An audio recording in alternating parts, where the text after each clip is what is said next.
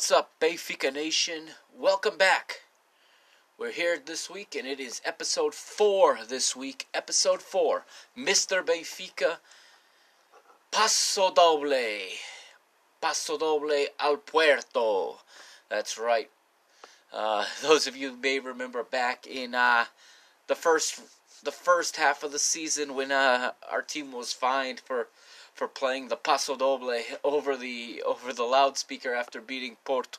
And some of you may know I always refer to them as Puerto rather than Porto, for obvious reasons. So that's why I named the episode that this week. It was a Paso Doble, meaning in the context I mean it, the sweep. We completed the sweep against Porto.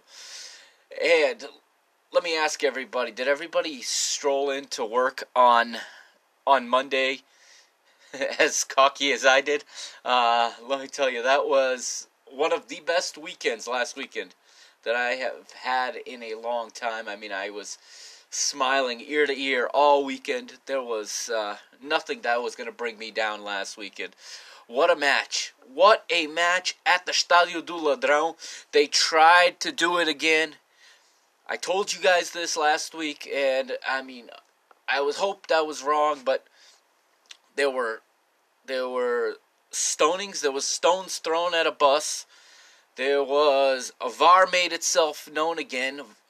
And I saw on Twitter, someone called it, rather than the VAR, it's the VAP, the Video a Porto, and it made itself a factor in the game again, and they got away with another one.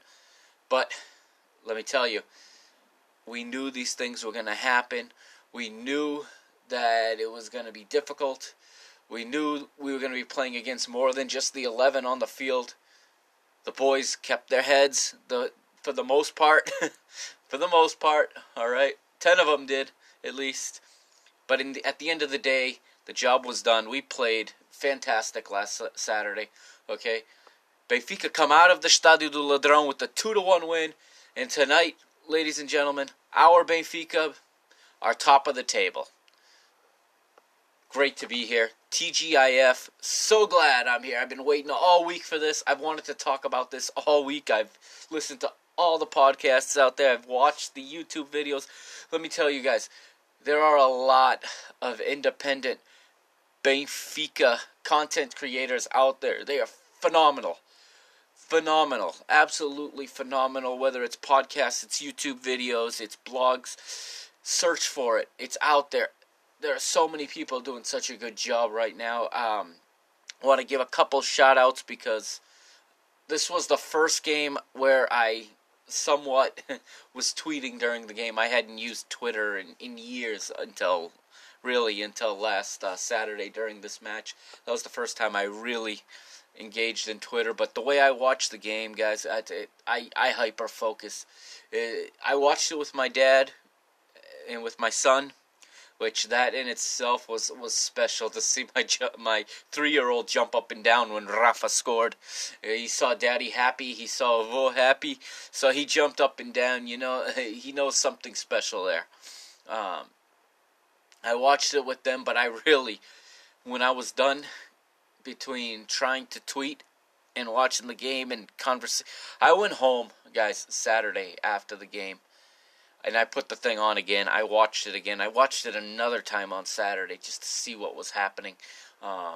So much to cover in this week's episode because so much happened in this game. This had it all. I mean, yes, our team won and I'm happy, but regardless of who you supported, I don't think you can sit there and deny that this was a great match. And the neutral that would have tuned in just to see to see the match as a neutral, I think, took home a high level of entertainment from this game. It had it all. Like I said, the storylines, the narrative, it was all there. The rivalry, there was the two coaches, the different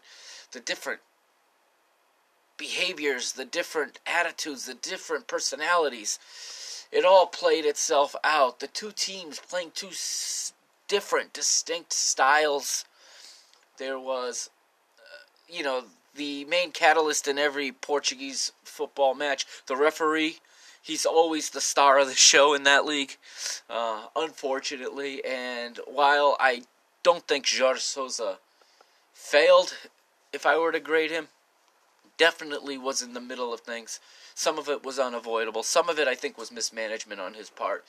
We'll get through it when we go through the game and go through all the occurrences. But absolutely had everything. You had goals. You had cards. You had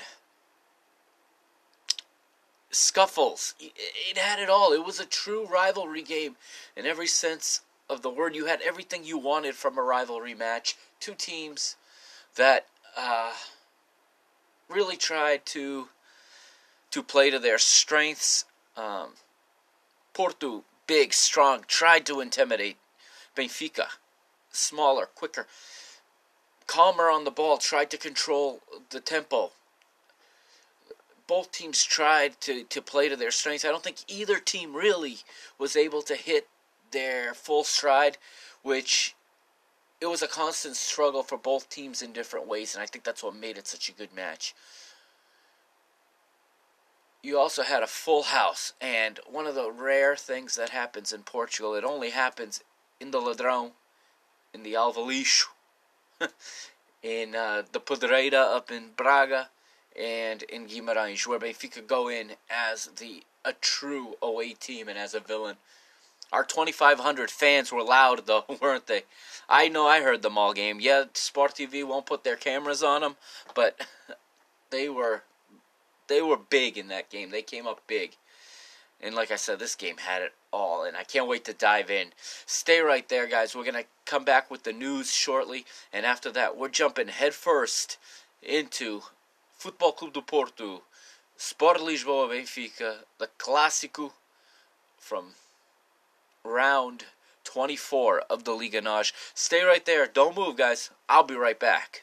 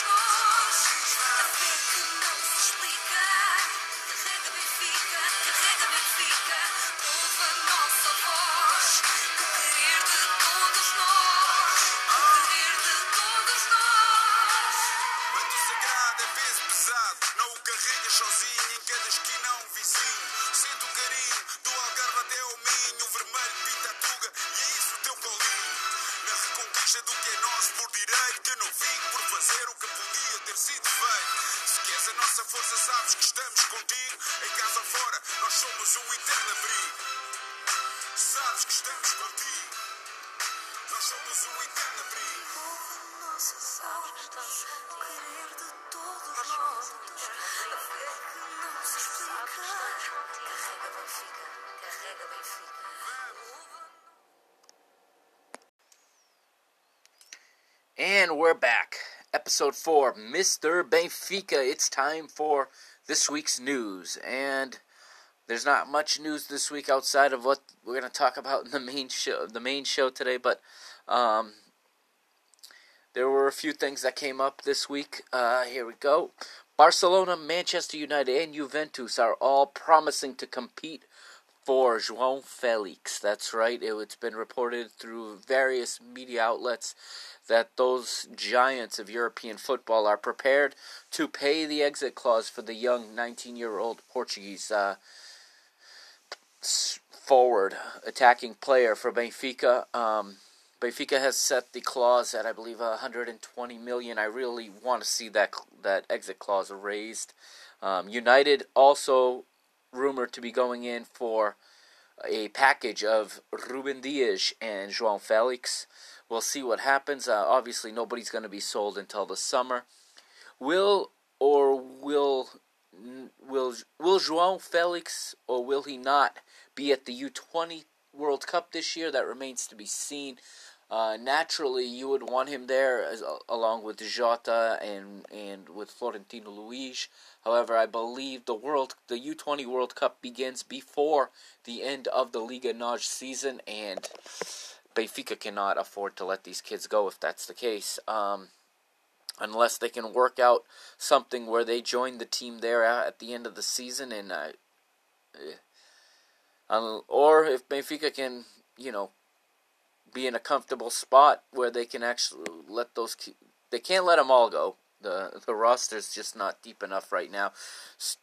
Maybe if everyone comes back from injury and the team doesn't miss a beat, but that's going to be a developing story in the next several, weeks, in the next 2 months, to see whether or not which or if any of these kids are going to end up representing Portugal at the U20 World Cup. If they're there, let me tell you, Portugal have as good a chance as anyone to take home the World Cup under 20 for the first time since 1991.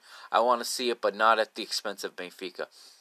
Also, last week, Benfica B dropped another game. They lost 2-0 to Cova da Piedade in the Ledman Pro Liga. Krovinovic was in the starting 11 for Benfica B that day, and that obviously would... we expected that. That had been reported, because that basically told us all that he was going to play yesterday in the UEFA Europa League, which he did, and we'll talk about that game a little bit later on. It was a little bit of a damper on the week, I think, but Krovinovic did get some minutes on the B team, and then he did play yesterday. So, also, Benfica were revealed this past week as the highest selling team in world football of the last decade, if I understood the report correctly. And I believe Futebol Clube do Porto was actually second, right behind them. So the Seixal really bearing fruit right now. The president, like we said last week, has said that they're in a position where they don't have to sell anybody. They don't have to be coerced into selling anybody. We'll see what happens, but that's a lot of profit. If I'm not mistaken, there's something like double the profit that Porto in number 2 has. So that is really all we have this week. Also, a few other tidbits here stateside with ties to Benfica.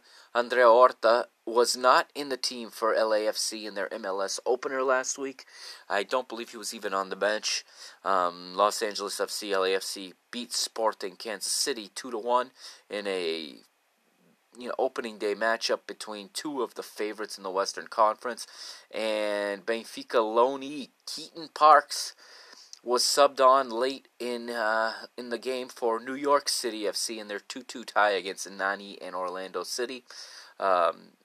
Notable because I read it on between social media and in press.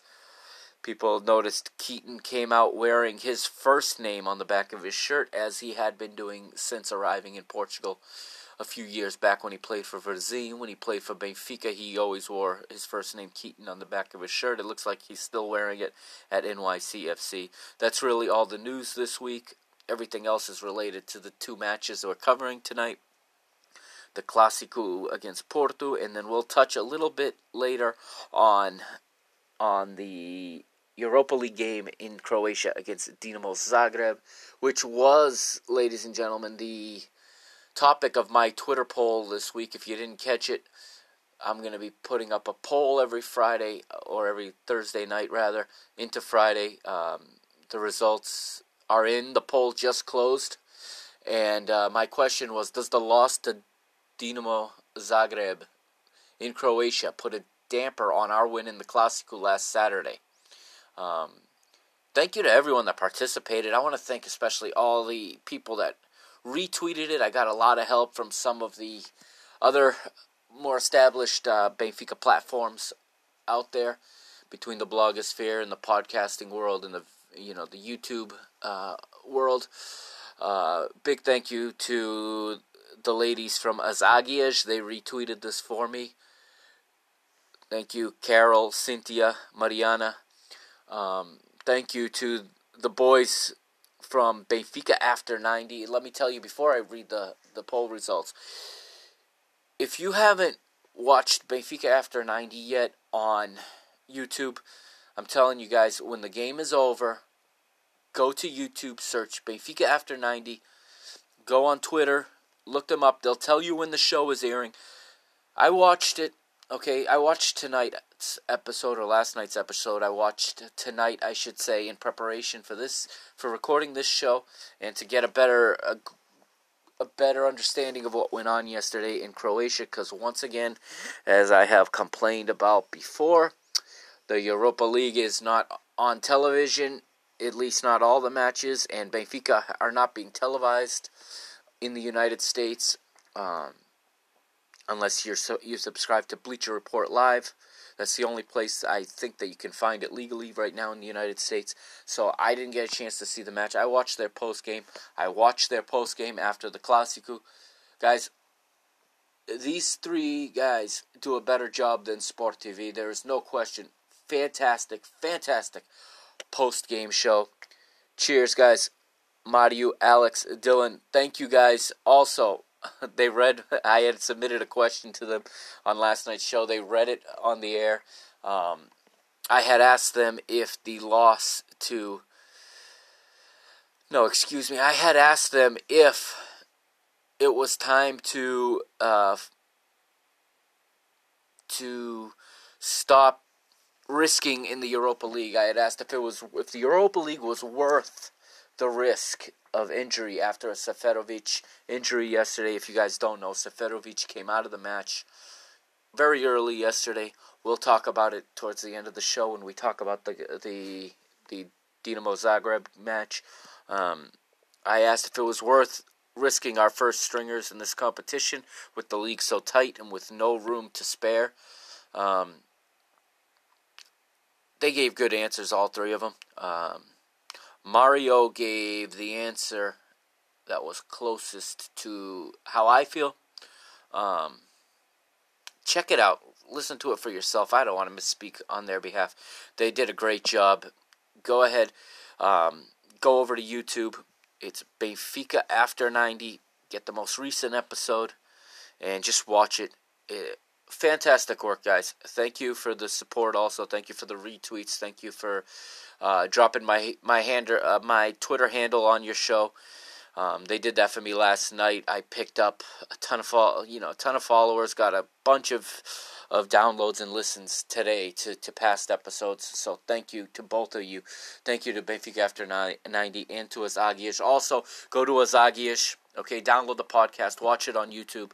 Their episode last week after the Clásico was also absolutely phenomenal. It was a bilingual episode. I loved it. It was one of my favorite episodes of Benfica content that I have listened to, watched in a long time. The girls did a great job. They also have, for those of you that watched the Three Tugas podcast, they had Bruno on. Bruno is the portista. He fills that role in the Three Tugas, who are like an English-speaking trio d'attack. And I'm gonna give the man credit. Bruno got up there. He was also on Benfica After 90 last week, and he did the rounds, and gave good analysis. I agreed with some of. I understood where he came from a Porto perspective. Really enjoyed hearing that, actually, where they're coming from, and check out the show. I'm telling you, he took some tough questions, but he handled himself well and gave good answers and showed a lot of class on both of those shows. So thank you to both of those shows. It was great to get the exposure from your more established or in front of your more established audiences. And yeah, I'm grateful for the support, and this Benfica this Benfica community of content creators is very warm, very welcoming community. Like I said, last Saturday I was on Twitter. Really the first time I'd engaged with anybody on Twitter using this Twitter handle, @BenficaMister. So go to Twitter now and follow me if you're not already, @BenficaMister. During matches, when possible, I'm going to be interactive. Not to the point where it distracts me from watching the game, but I will interact with people. I was interacting with those guys. I was also interacting with Brian. Brian Lige is the name he uses on Twitter. Another English-speaking Benfica content creator from Bermuda, I believe. Had some good exchanges with a bunch of different people.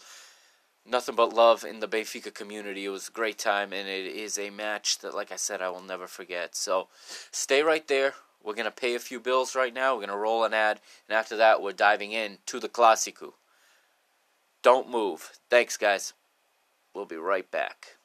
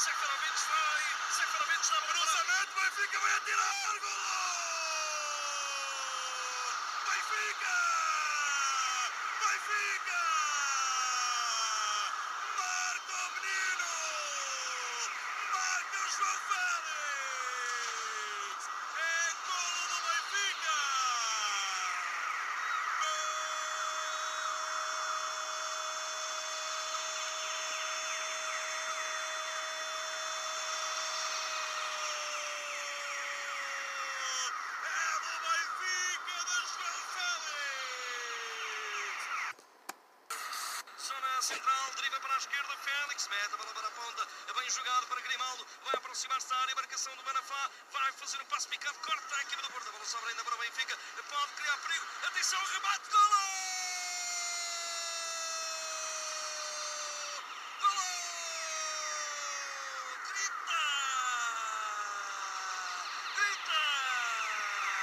Grita que golo é do Benfica da Águia!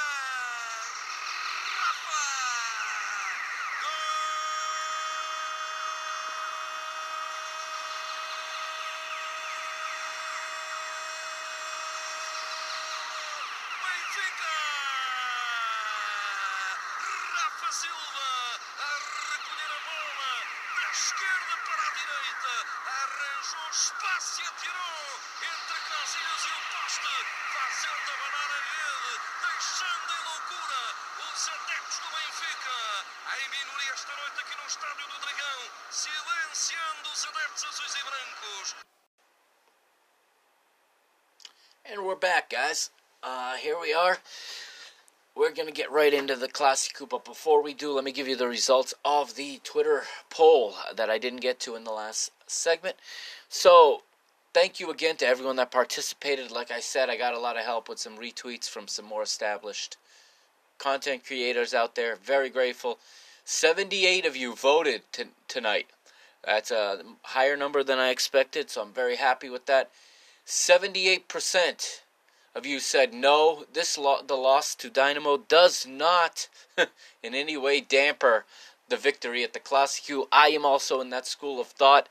Still smiling ear to ear today. All I had to do this morning was play back that relato you just heard from Antena 1 from the game. Listen to those goals, and the smile was back on my face.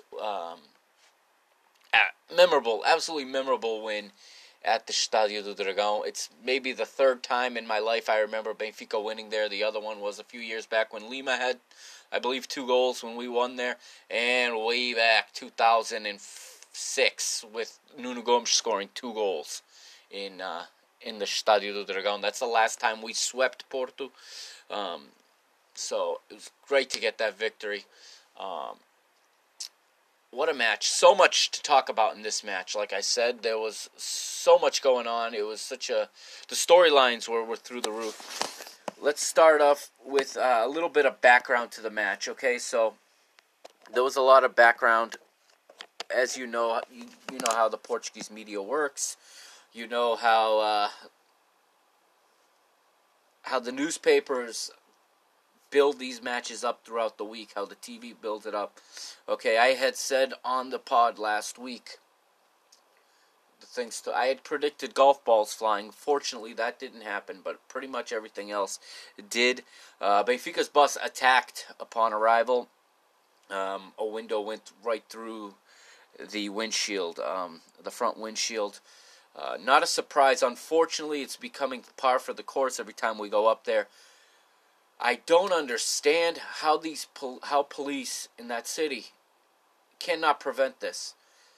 We're just a few months out from having to reschedule the entire second leg of the Copa Libertadores final in South America.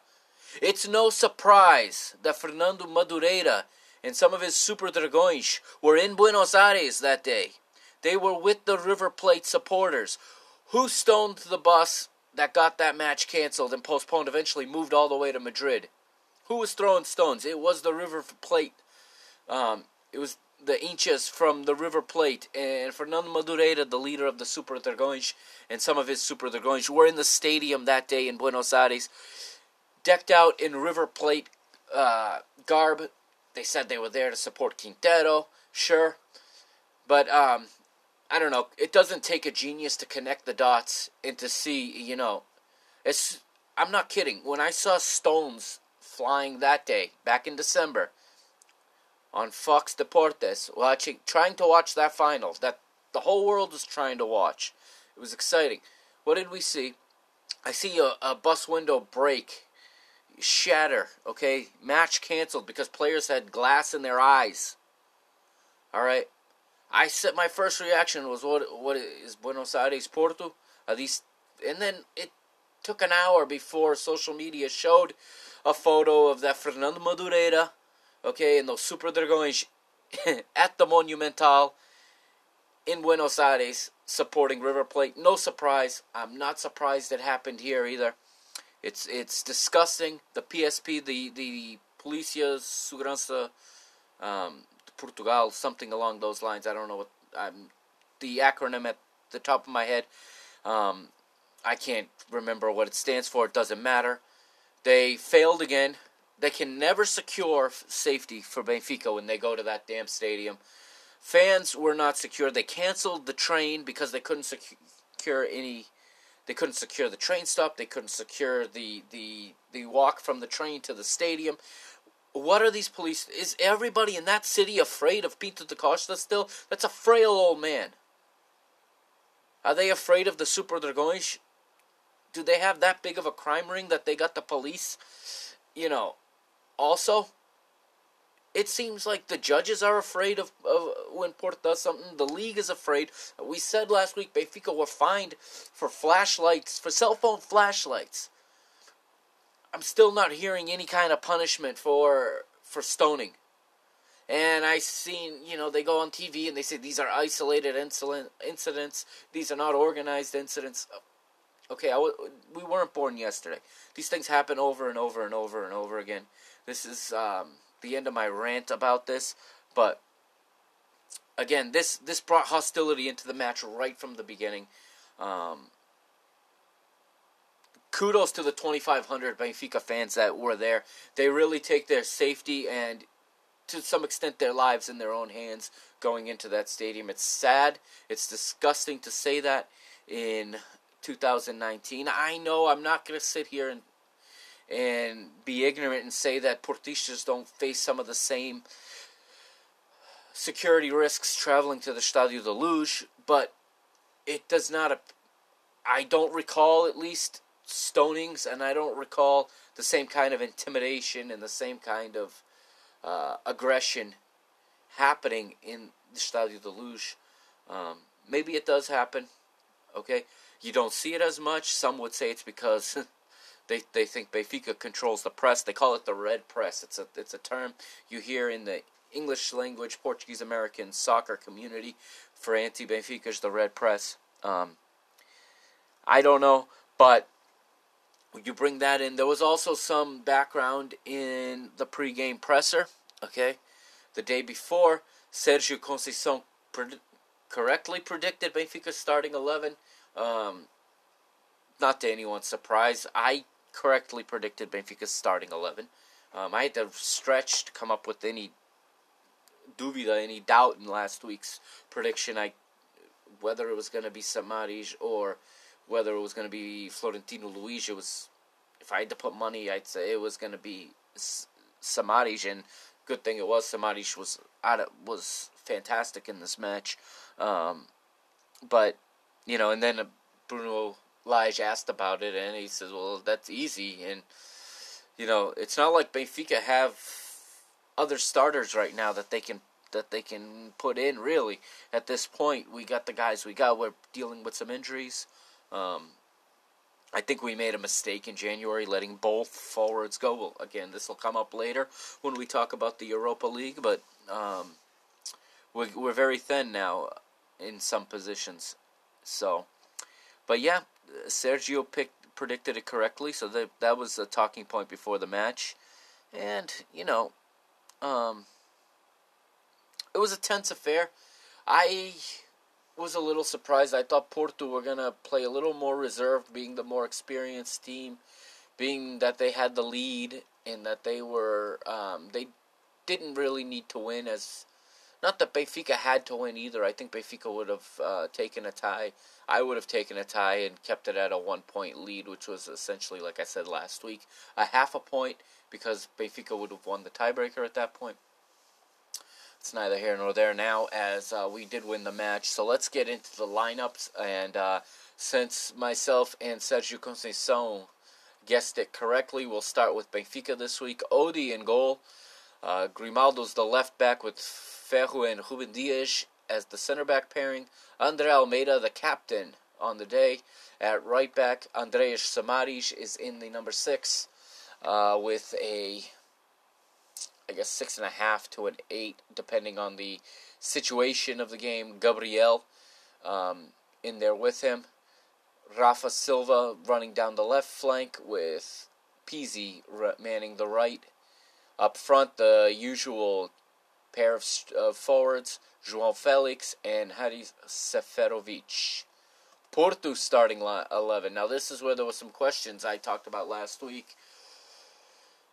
Would we see Militão play on the right? I had said if so, the key matchup was going to be Rafa versus Militão. It turns out I think Sergio was a little concerned about that matchup, as he opted to go with elsewhere. Opted to go not with Militão. Iker Casillas, the undisputed number 1 in goal, the former World Cup winner, and multiple-time Champions League winner in goal for Porto. Wilson Manafá gets the start at right back over Militão. Felipe and Pep are the center backs, and Alex Telles is the left back. 4 across the midfield, Tecatito Corona down the right side. Oliver, a key guy, I had said in the lead-up, a key guy for Porto. Oliver and Herrera in the middle, with Yancini Brahimi running down the left flank. Okay, up front, another little bit of a surprise. Much to everyone's shock, the horse placenta worked, the special Chinese treatment. Miracle recovery for Moisa Marega. He started up front with Adrian Lopez. And that's the 11 that you got from Futebol Clube do Porto. Little surprises, no Tiquinho Soares, no Eder Militão, like I said. No Danilo Pereira, he's just coming back off an injury. Again, the center back pairing of Pep and Felipe, and it's going to come up. I'm going to get into it. Pep is a key catalyst, a key character in the story of this match. He gets the start over Militão. It's interesting that since he was brought in, he mans the center back with Felipe, and the all-world center back that was set to go to Real Madrid just a few months ago finds himself now on the bench as Pep has come into the team. Let's go into the match now, as all the drama has, preceded the match is done. We're going to go right in and look through the happenings of the match.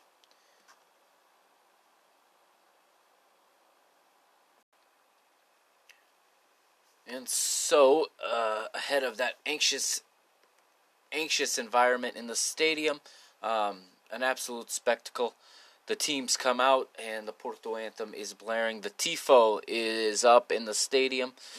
Porto are all holding up white cards, making the stadium look like a sea of white with blue smoke, and you see unveiled, the Super Dragões unveil the Sérgio Conceição tifo, with Sérgio Conceição, I believe Hector Herrera, and if I'm not mistaken, it was Brahimi being unveiled on this absolute giant tarp, giant sheet showing the portrait of these three men, with the Sérgio Conceição portrait pointing to the Porto emblem on his sport coat.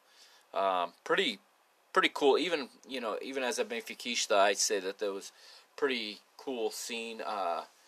Kudos to Porto for that display. The tifo was very good. It's something that in Portugal we do very well. We do it better than in most places in Portugal with the tifo. So the players come out, and you have the pregame handshakes. And the match here in the United States is on Goal TV, so the announcers are once again Alejandro Figueiredo and Omar Fuentes.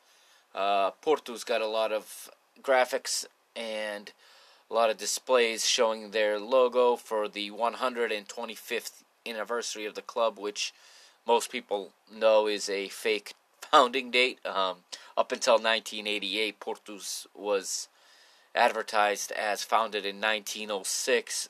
Pinto Costa apparently found a newspaper article saying it was founded in 1894, if I'm not mistaken. Yet they didn't play their first match until 1906. But hey, they had to find something. So that's the date they go with, and they can have it. Very electric atmosphere. Porto comes right out flying. Okay, I'm going to give them credit. They came out. It surprised a lot of people by coming out looking to get up early.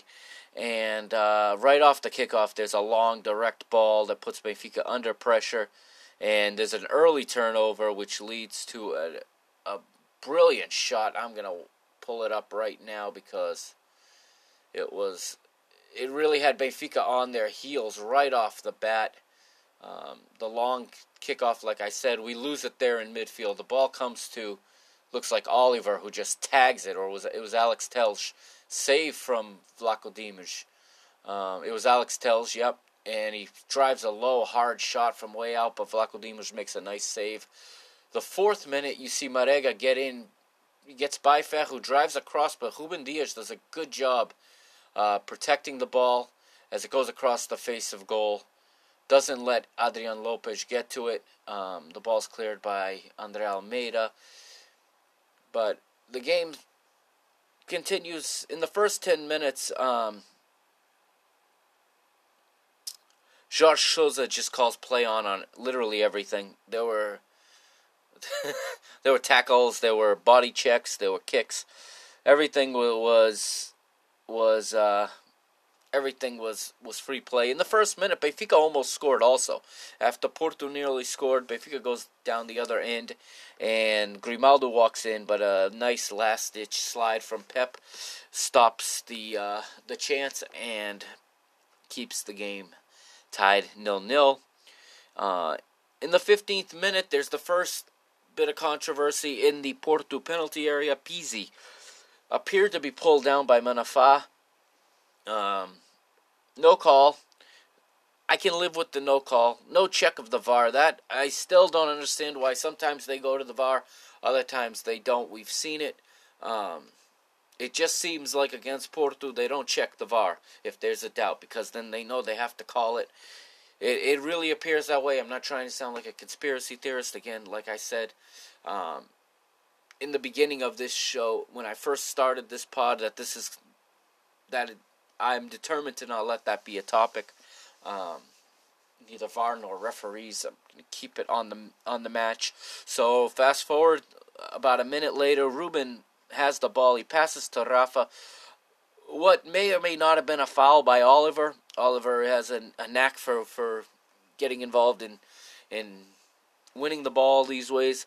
But the ball ends up on Brahimi. Brahimi will carry it through quite a bit of space, probably 20-30 yards at speed.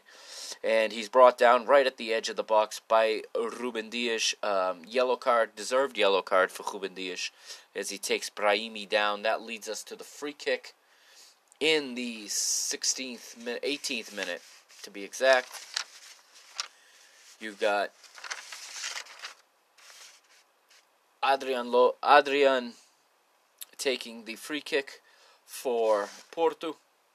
Initial free kick is blocked by the wall. The wall seems to hold its own. Seferovic actually heads the ball, manages to control it, to see it the whole way and get ahead on it and actually direct it. Unfortunately, goes right back to Adrian. Adrian hits it first time. It looked like he might have been crossing it. He might not have been crossing it. The ball ends up going by Vlaco Dimos and into the goal. Right away, any Benfiquista is looking at it like, the hand is up. There appears to be a player offside. Okay, right away it looks like Pep is offside. The first images that come through, it was too hard to tell. It was too close to tell. They're also not very good on Sport TV, who produces the video, at freezing right on the frame where the ball leaves the foot. Interestingly, this one, they froze frame it when Adrian's foot is still cocked back and still coming forward. It hasn't even made contact with the ball. The ball has not left his foot yet, and they're freezing it there, showing Pep onside. Again, at first it looked to me like, well, we'll see. At first it said if that ball does not get deflected, then I can't tell. It's too close to call. I understand the goal standing. Hard to tell, but Omar Fuentes, the color commentator, says right away in Spanish, he says, es posición delantada y no hay duda. Para mí no hay duda. Es obvio. Ay, vamos de polémica ahora. That's what he said. I'll translate that for you. He says, without a doubt that there is a delantada, an advanced position. He said that's term for being offside. He says he has no doubt. For him, there's no doubt. It's obvious, and now we have controversy, is what he said. He says this after the goal is allowed. It wouldn't be until later, but again, this is inexcusable, and I'm sorry. Can't get around talking about the referee or the VAR on this play. At first look, I said, okay, it's a goal. He looks offside, but he's not, and we can't get a good freeze frame of where the ball leaves the foot. However, at the time, it wasn't even mentioned, but this ball hits Marega on its way to the goal. Okay, there's no doubt about it. 100% certain that ball redirects off Marega. You watch this in slow motion. You watch it. You can see the spin of the ball and the trajectory change. Okay, you know it hit him because that ball is going directly for Vlaco Dimos. It's going right into Odie, and he's set to catch it. Okay, this ball changes direction. Why? It becomes clear when you watch the video that Marega redirects the ball, whether intentional or not. He's onside. However, at the time it hits him, Pep is now a good 30, 40, 50 centimeters offside. It is now, there's clear daylight between him and the defender. Okay, Pep is offside now, there's no question. And he absolutely is involved in the play. commentators protect these referees so much, okay? There's no way saying he's not in the line of sight. The man has to duck down to get out of the way of the ball. That means he's involved in the play. If he does not do that, that ball hits him and does not go into the goal. Therefore, he is in the play. I tweeted this, and it got retweeted by Timo, who is also a common listener to a lot of the Benfica shows. Those of you that listen to the other podcasts, to the other shows, you know, you've probably heard he provides a lot of listener questions, listener feedback. He retweeted it, and that I stand by that. The fact that Pep has to get out of the way of the ball, okay, says he's part of the play. The doubt I had at that time was whether or not he was offside. Once you see that ball deflects off of Marega, he's absolutely offside. And once again, if there was no VAR, I can understand how you miss this. With the video replay, there is no excuse for missing this. Okay, there's absolutely no excuse for missing this. This goal belongs to Marega. It's still given to Adrian on the score sheet. It shouldn't. This goal was scored by Marega. But again, if they give Marega the goal, then guess what? Then it's clear that Pep is offside.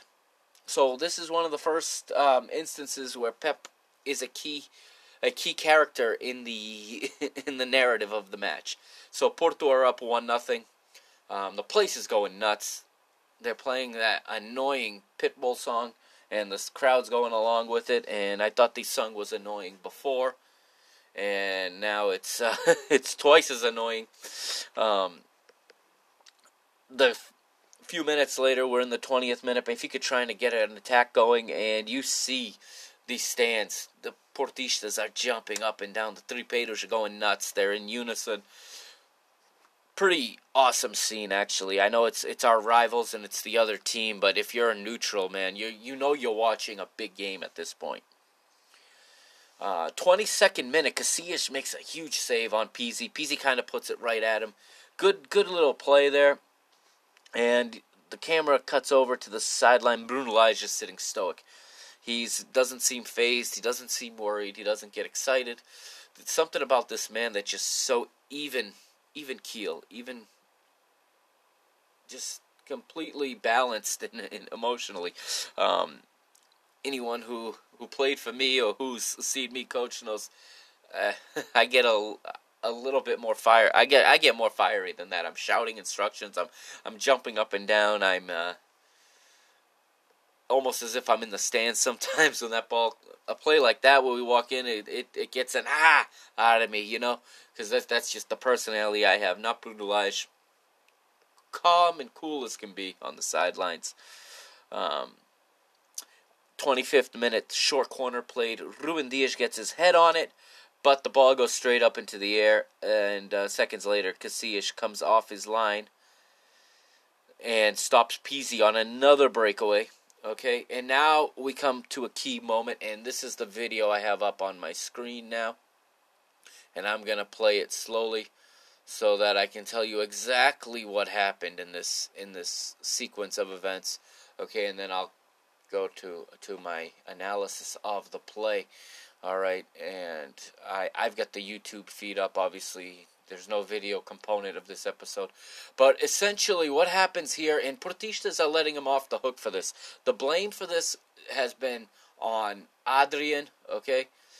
And I disagree. I just watched it again, and as I watch it and play it over and over, for me, Iker Casillas makes the first mistake, okay? Adrian is checking hard towards his own goal. Okay, he's coming from the left center of the screen, okay? Diagonally towards the top right of the screen. Alright, he's coming hard, and Gabriel is hot on his trail. Iker Casillas should see that pressure in behind. Alright, Benfica's following him. That ball should have been knocked over. In my opinion, what I like my goalie to do in this situation, rather than give what I call a hospital ball to my checking midfielder who's checking hard. Okay, he's checking hard towards his own goal. I like to use him as a decoy in that situation to bring people with him and open up space in behind him. You've got fast forwards. Okay, he's got Marega in behind, who's a big, strong forward who can get on the end of it. Iker Casillas decides to play a pass on the ground to Adrian, and he plays it to the foot. Okay, this is another key thing. He plays it to Adrian's right foot. Okay, where Gabriel is coming from. And again, I'm playing it again, and I'm freezing it. And Adrian has to play that ball with his right foot. That ball is played too far to the middle. It's played towards where the pressure's coming from, okay? Once he plays that ball on his right foot, his first touch is towards his own goal, and Gabriel is now in better position than him. Gabriel takes the ball, okay? That ball should have, at the very least, been played more in front of Adrian towards his, so he could have received it on his left foot, so that first touch is away from his goal towards the open space, and he's got a teammate I'm looking at right now that's open. I believe it's Tecatito, Jesus Corona, who's known as Tecatito in Mexico. He's open there between two Benfica players. Neither one of them's marking him. If Adrian is able to receive this ball on his left foot and face where he wants to go, rather than having to come in, receive it on his right, facing essentially his own corner flag, Gabriel does not get to this ball if that's the case, and he's playing Corona in on a counterattack. Instead, the ball comes to the wrong foot, in my opinion. And Gabriel, maybe I'm being too hard on Casillas, but this is a world-class goalkeeper. I think he needs to be better with his distribution than this. Gabriel wins the ball. I'm going to play it through. And he's got it. He loses it to Manafá, but Manafá is also coming hard towards his own goal, okay? His positioning is facing his own goal in an attempt to win this ball. He wins it from Gabriel, but takes a heavy touch in doing so.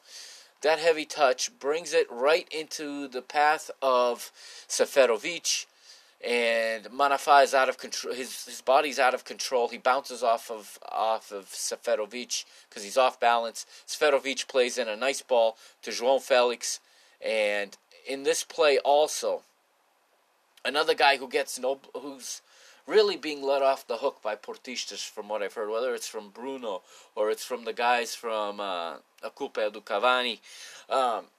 Pep is off the hook. He seems to just get a pass because Pep in this goal, I'm going to back it up again, and I'm going to tell you exactly where Pep is during this goal.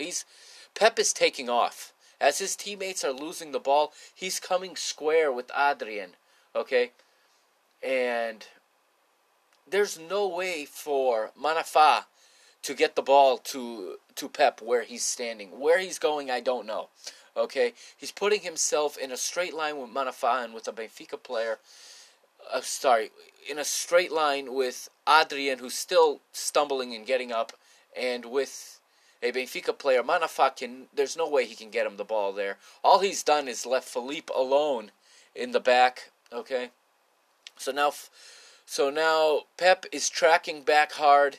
He's trying to get to João Felix. He doesn't get there. He has to turn his body all the way around to try to get a foot on the ball. It ends up going behind him. Felix has the time to look up and place the ball right by Casillas. Benfica equalize the 26th minute. Brilliant goal from João Felix. And what did I say last week, guys? I wanted to see this guy score in front of the Super Dragões.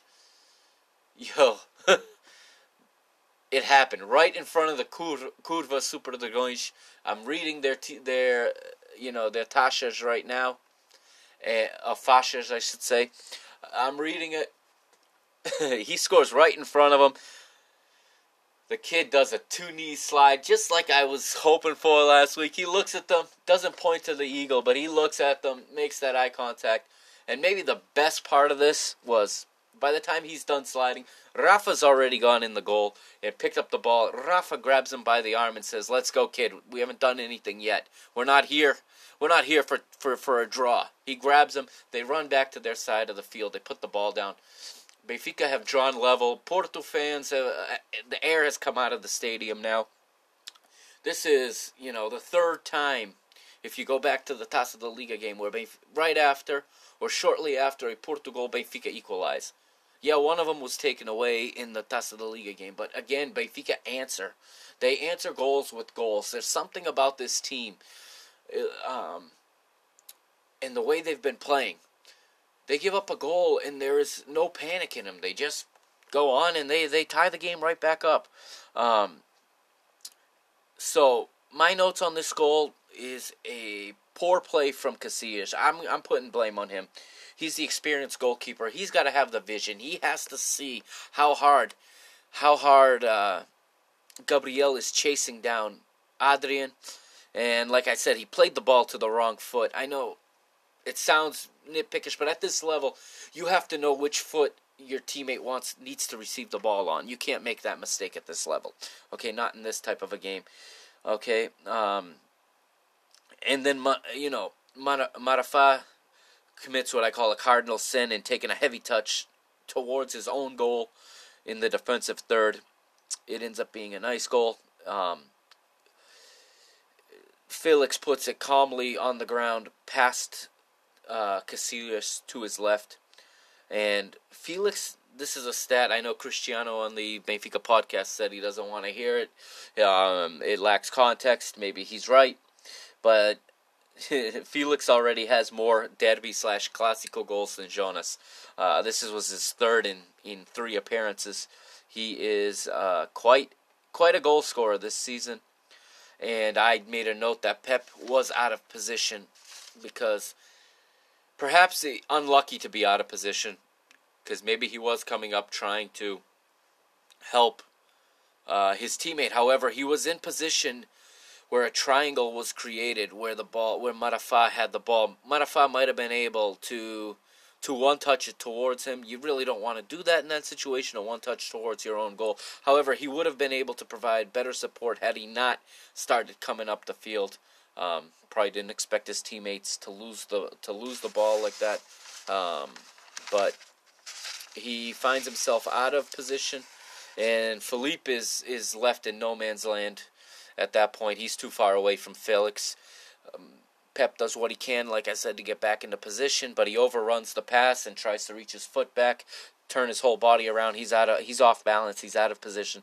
It gives Felix plenty of time. And right now, in the matchup that I also highlighted last week, the Felix and Pep matchup, Felix has the upper hand to start off. And the 28th minute, all you can now hear is Ale, Ale, Ale, Benfica, Ale. Ale, ale, ale, Benfica, ale, coming from the 2,500 Benfica fans in the sea of Portistas. Worry setting in among the blue and whites. 31st minute, Pep makes Felix pay for his goal. I mean, the whistle's already blown, the ball's coming in the air, and Pep sends a knee into Felix's ribs, okay? After the whistle, there is not even a mention from João Sousa or the assistant referee. It's as if it didn't happen. Pep gets away with one. He gets away with absolutely nailing the kid. In the 32nd minute, Benfica starting to lose possession, okay? Benfica up to this point, between the goal and this point, we're playing very well, controlling, even I'd say to some extent dominating. However, they're starting to lose it a little bit. They're starting to miss some passes, and Porto is now starting to get some of their own counters. We talked about the danger of Benfica's counterattack. Porto has a heck of a counterattack themselves. Okay, and they're starting to get them. In the 39th minute, here comes another Pep again, the catalyst, okay? The ball, it's over near the left touch line on your screen, and on the pitch, the left sideline, the left touch line. Pep takes the ball down on his chest, or pops it up on his chest, and João Felix comes in with the high boot, sure, but he does not come near. He does not come near Pep. He drops his foot down, makes sure that there's no contact made. Okay. Pep throws a dive. The mind games are beginning. Pep is the experienced veteran, former Champions League winner with Real Madrid. European champion with Portugal. Obviously, he's trying to get in the head of the 19-year-old kid. The kid is giving him a headache, and he's going to try to flip the switch on him. Pep goes down. Portistas and Sportingistas even on the panel shows are saying, "Oh, he did that to avoid the contact." No, I think João Felix is in complete control of his foot. He brings his foot down before he gets near Pep. So that he doesn't stomp on him. He's not about to get himself sent off. Like I said, this kid has intelligence beyond his years. He's not a stupid kid by any means. And Pep goes to ground. Whistle blows. He gets up. He chest bumps João Felix, looks him in the face, and calls the 19-year-old a filho da puta. You can read his lips, okay? Pardon my language, but you can read his lips. He calls him un filho da puta, okay? Anybody can read it. You don't even have to know Portuguese to understand what he said to him. The camera catches it. Apparently, this is not an act of aggression. This is not any kind of retaliation. And the inconsistency would show later in the game. I don't know how Pep escapes this without any kind of booking. Referee cowardly brings them both together, talks to them both, gives nothing. I think very easily the correct call here would have been a yellow for each. If you want to give Felix a yellow for showing his studs, that's fine, because he did show him. He brought him down before he got near the Pep. But nope, he gives a talking to. That way Pep is free to continue to play his game the way he likes to play it, continue to play the mind games, and to kick and step on and pull people. And I can't blame him. That's his game. And when he's wearing a Portugal jersey, listen, when he's on my team and he's wearing a Portugal jersey, I don't get the same rage from him. I read tweets where Benfiquistas near and far all over the world said they can't stand him. They don't ever want to see him play for Portugal. They're sick of it. I'm sorry, but that Euro 2016 final that he played still in my heart. So when Pep is not wearing blue and white, I still have a soft spot for him. But when he's in blue and white, listen, he's absolutely irritating. But that's his job. He's the instigator. He's the catalyst, the agitator. And with that, we go to halftime, and we come back from halftime now, and you can hear Benfica fans, the 2,500 of them, singing Benfica Amor da Minha Vida. That's the one, that viral video from Dortmund last year. You hear that. That's the chant you hear at the start of this show over the music. You can hear it loud and clear there in the Dragão. 2,500 fans, like I'm saying, out singing the 48,000 Portistas that are in the stand, roughly 48,000 other people. We go to the 50th minute, and the Benfica start the first 5 minutes with some trouble. They're pinned back a bit. Porto come out well, but Benfica having trouble getting out of their end. They're not connecting their passes. Their clearances are going straight to Porto players, and the pressure's coming right back on until the 50th minute, where the ball ends up on Rafa. And I said this last week, Rafa does a lot of things for this team, but the most valuable thing he brings to his team and to any team, Fernando Santos, are you listening? Fernando Santos, listen here, because this is something that when the national team lacks, when Rafa is not there, he doesn't really, he's not a regular in the national team, but this is something that can be very much lacked when the team is under pressure against strong opposition. This was the best example of what is Rafa's strongest quality, the ability to take the ball in his defensive third and with his speed, carry it 70 yards up the pitch, and just like that, the pressure is relieved. The ball is now in the other team's end, and he does that. He makes a nice run down the side. Nothing materializes from the run here, but again, if you go back to what I said last week, I didn't want to see numbers about possession without context. Possession is a useless stat. I said this game was going to be about territory, and this play may be the single most important play that was not other than the 2 goals in the match, because this established, like I said, it gave the advantage of territory, took it from Porto and gave it to Benfica, as the ball's now in Porto's end, and within the next minute, a poor pass from Pizzi into the middle of the park. He makes a poor pass, and he actually received the poor pass. I'm going to play it again as well here so I can get a better look at it. Pizzi receives a poor pass from Samaris, okay? Samaris had a fantastic game, and maybe his one error here.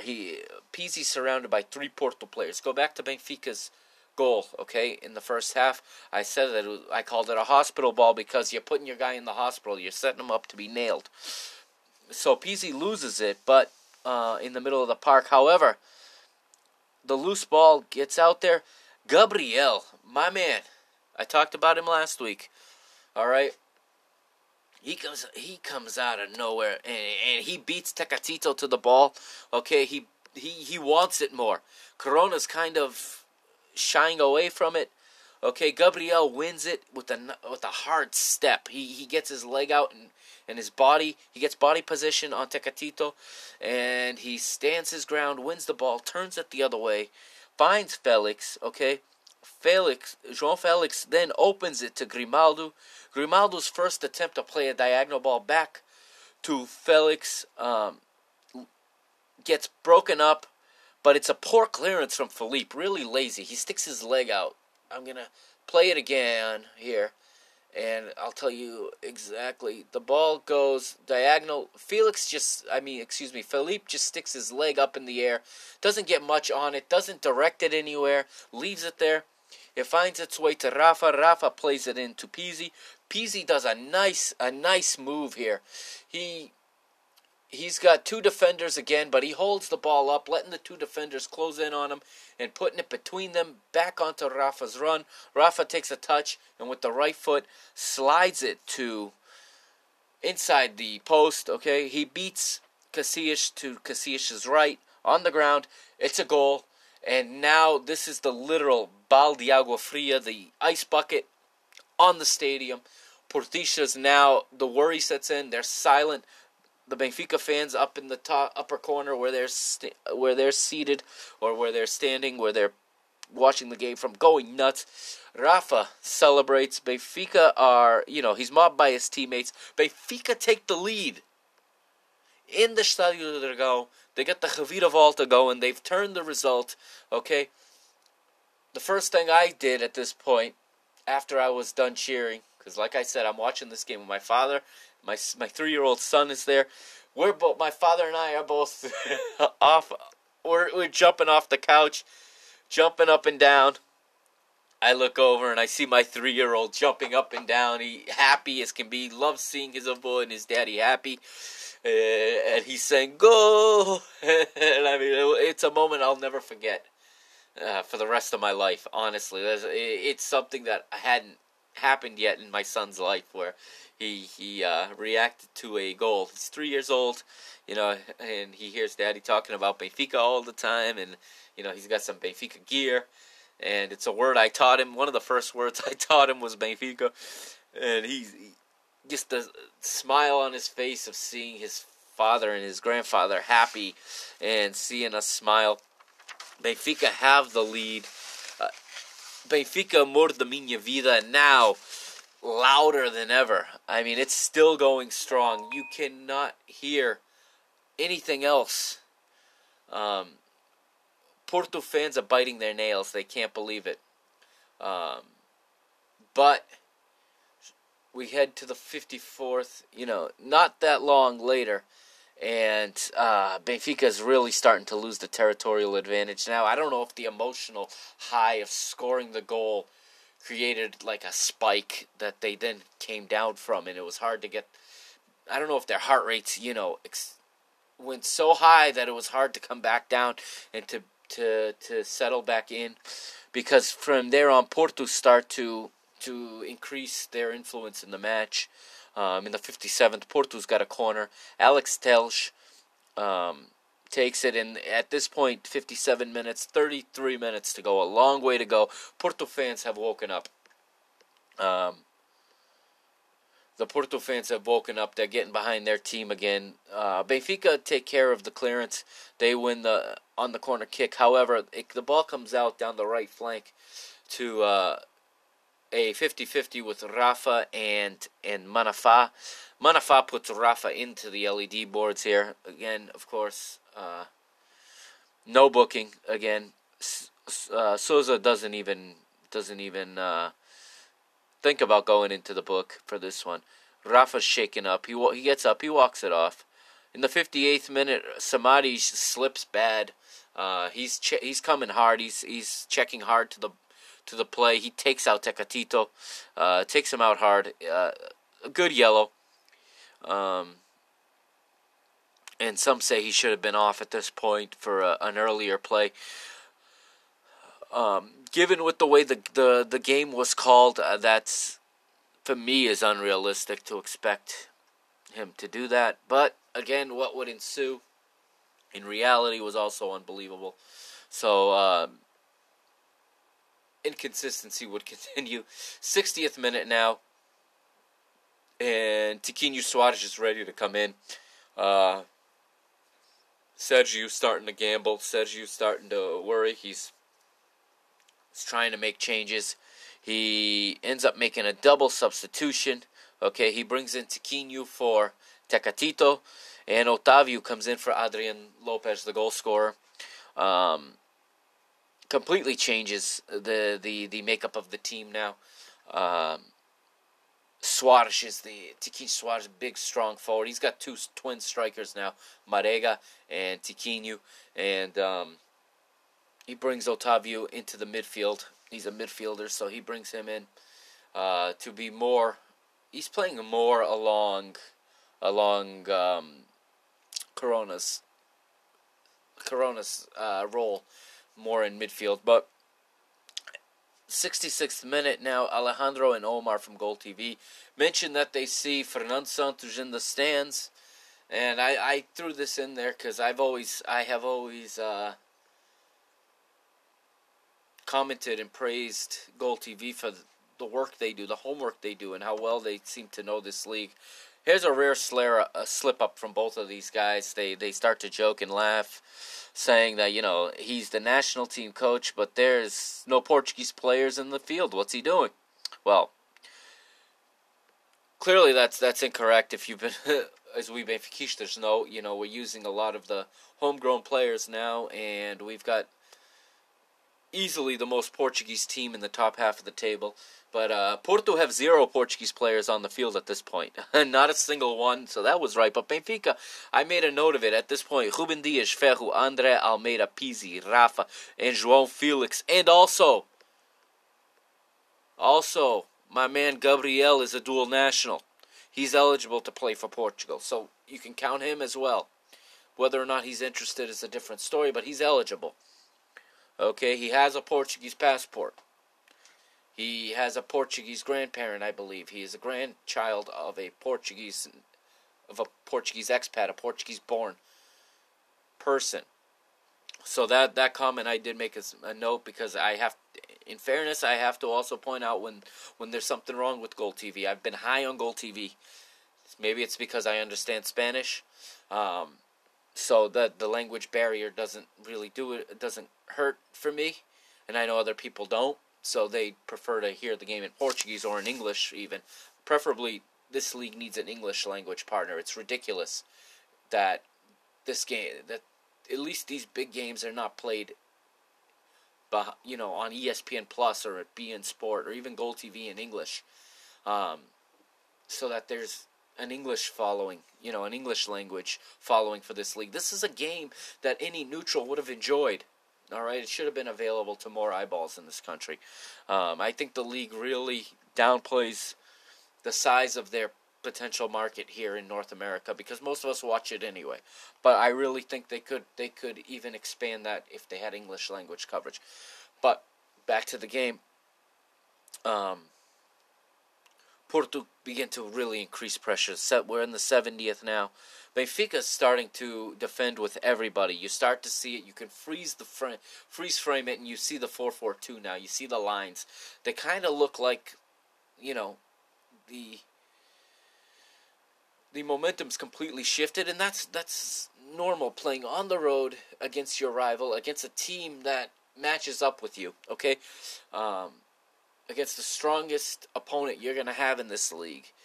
It's going to be hard at times to get out of your end. They stayed well organized, okay?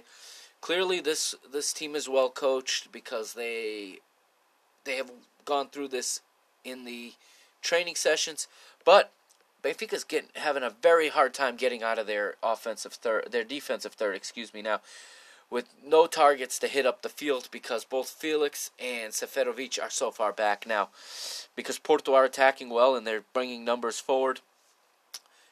And that's when Rui Vitória, I can't believe I said his name. That's when Bruno Lage plays his first card and moves his first chess piece, if you will, as Gedson comes on for Pizzi. Pizzi, exhausted at this point. He's given everything he's got. He's played a lot of minutes. Pizzi comes off in the 70th. I don't mind this change. I know Gedson out wide. Some people are not a fan of that. Pizzi's not really playing out wide. He starts out wide, but he really shows in the middle. Gedson brings some energy, some speed. He's got good lungs. He's got the ability to go up and down the pitch. I understand this switch completely. Rather than bringing in, say, Florentino, who may just bring in another six. He may be another six, and then you're creating three center mids. That's not what we were looking for at this point in the game.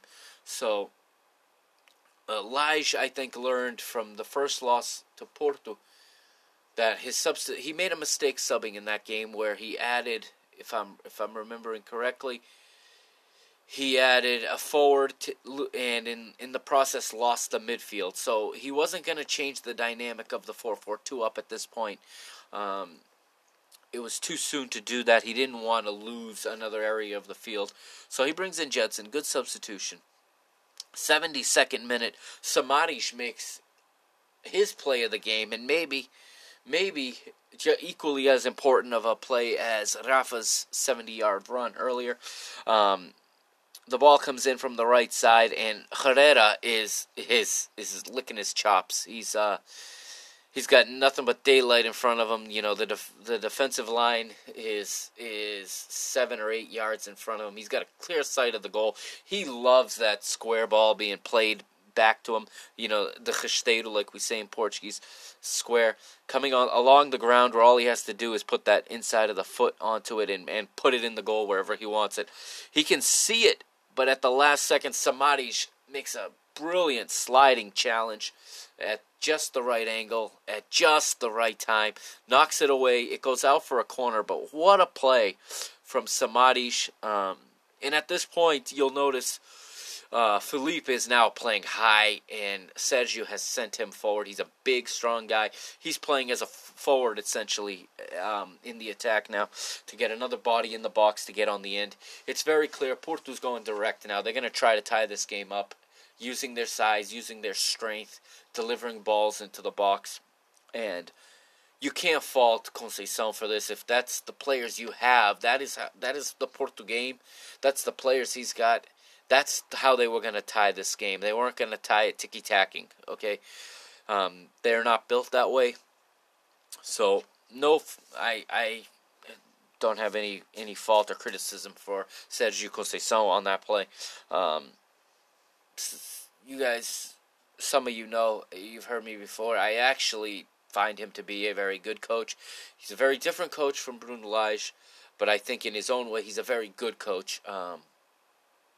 Portistas put some blame on him for some of the decisions in this game, and I do as well. It was not Sergio's best performance, best management, but no doubt, to me, he's a good coach and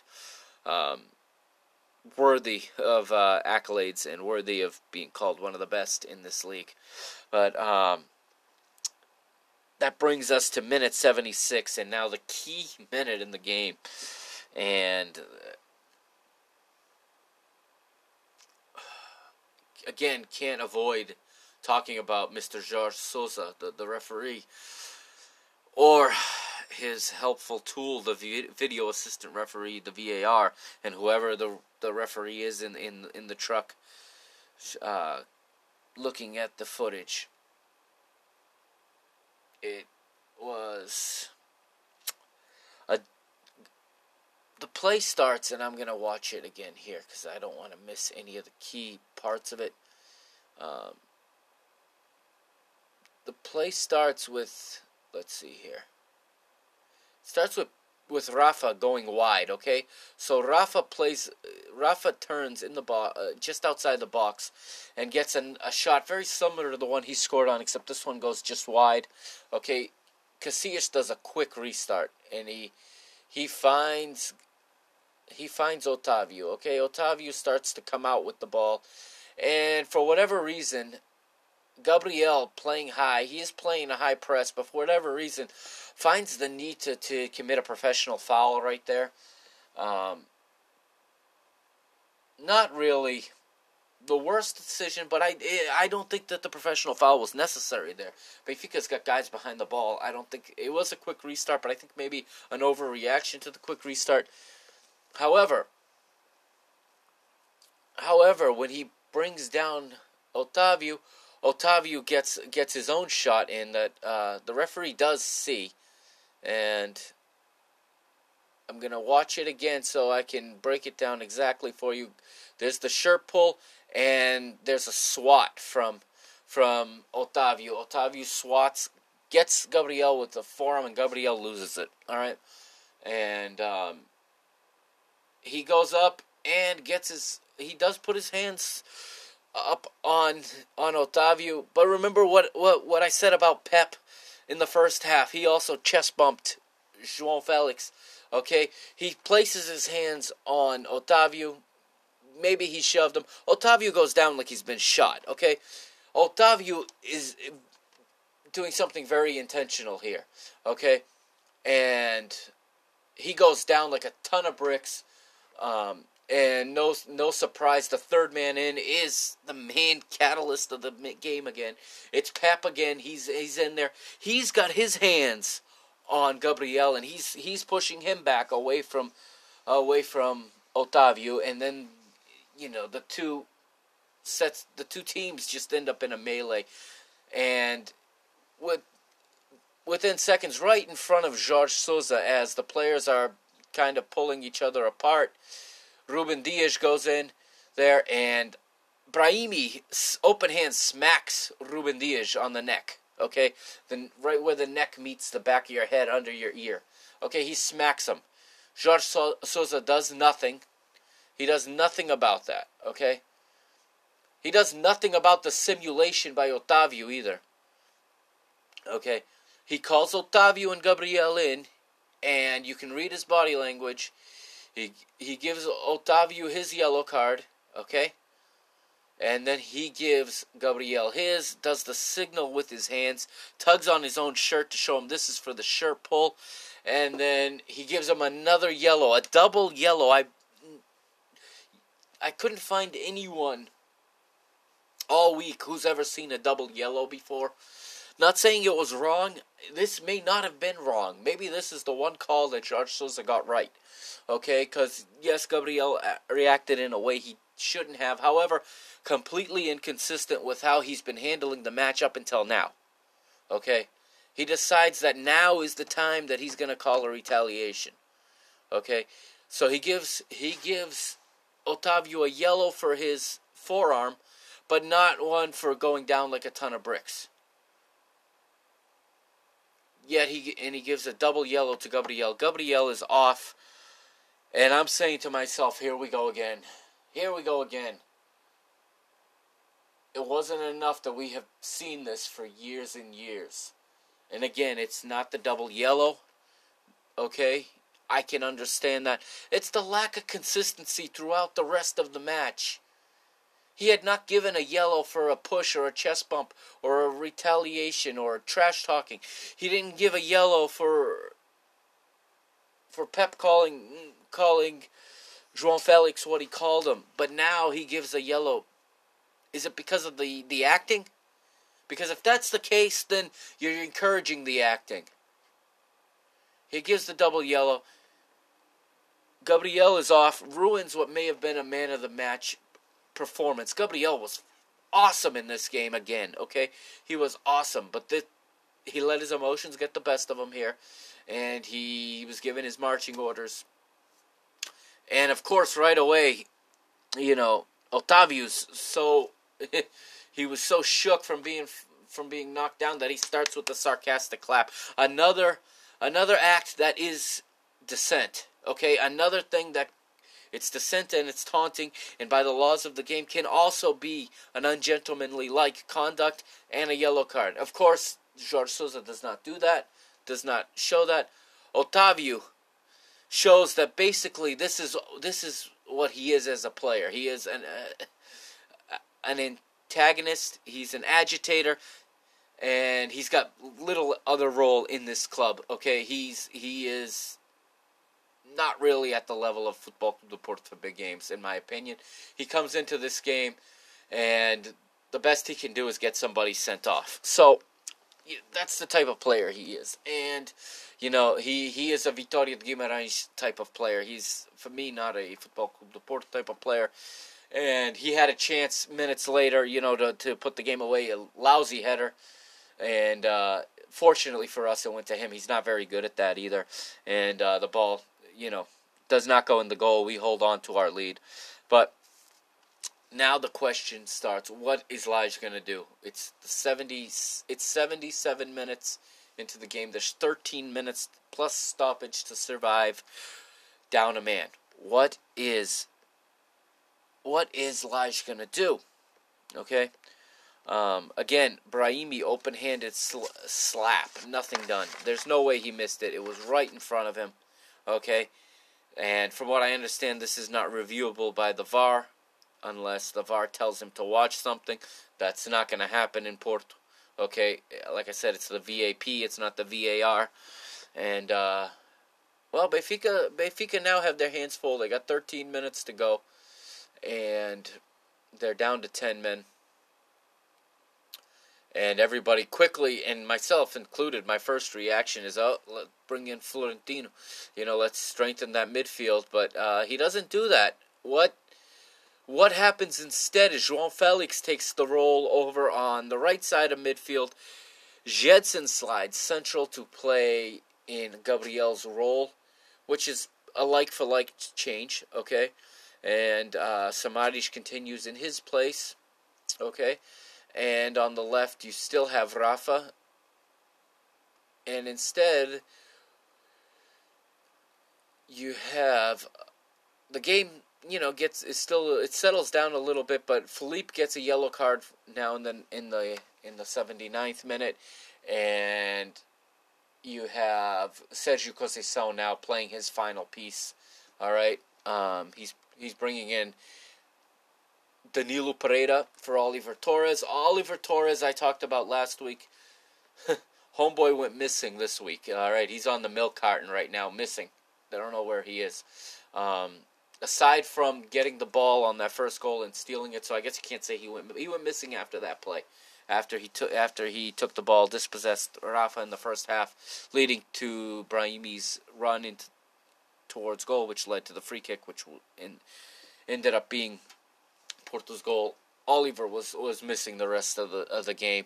He brings in Danilo. My thoughts on this, at first it doesn't seem to make sense. You'd think he'd bring in a more attack-minded player. But Danilo, again, think of how Porto want to score. They're big. They're strong. They want to play direct. They want to put balls in the box. Danilo's got good size. Danilo's a big boy. And we did see him get on he was way offside on it, but we did see him get on the end of a ball in the box that Vlaco Dimas saved. The offside was called anyway. That came a few minutes later, but Danilo comes in. That's the way I'm reading that substitution. All right. In the 82nd minute, Danilo's right-footed shot from outside the box is saved in the bottom right corner by Odi. In the 82nd minute, a foul by Samaris. Okay. And Octavio wins a free kick in his defensive half. In the 83rd, Herrera's left-footed shot is blocked on the right side of the box. That ball that was blocked on a pass from Marega. 83rd, still Porto with the corner that was conceded by Odysseas Vlachodimos. 83rd, Felipe hits the... This was the dangerous play here in the 83rd. Felipe hits the bar with a header from the center of the box. Alex Telsch with the cross. This was the one I held my breath on. I thought this thing was going in, and I said, there it is. There goes the 3 points. But the bar saved us on that one. On the 84th, Samaris will win a free kick in the defensive half on a foul from Otavio. 85th minute, João Felix takes the ball and wins a free kick in the defensive half. Felix, like I said, now playing as an outside mid, really assisting defensively. And it'll take us into the 87th minute where Corsia comes in. This is an interesting substitution. Okay, Rafa comes out, the left-sided midfielder. Corsia comes in, and it changes the dynamic, changes the shape of the team a bit. Temos que perceber o que é que realmente aconteceu, porque há pouco falaram do desgaste e vamos falar um pouco sobre isso. Vocês já viram vários tipos de lesões e o desgaste é o quê? É o agarrar na parte posterior da coxa.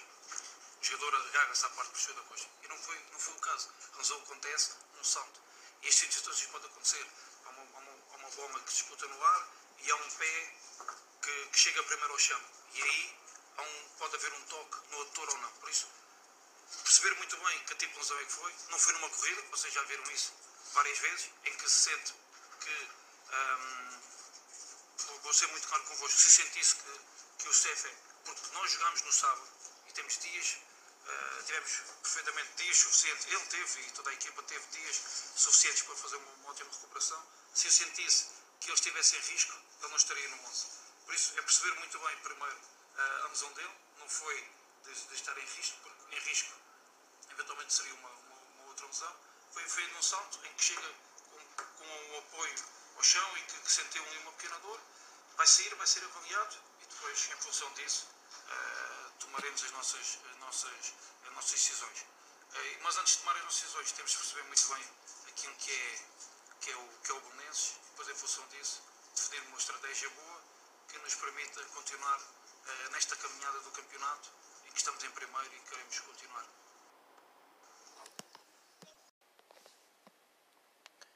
And so, in the 87th minute, like we said, this substitution is key. And for me, this was maybe his best move of the game because, again, everyone's thinking it's time to bring in Florentino because we don't have any more center backs. You know, naturally you want to put a center back. Well, Bruno Lage decides to go with Corsia. Corsia goes over and plays his normal right back position, and what happens now is it slides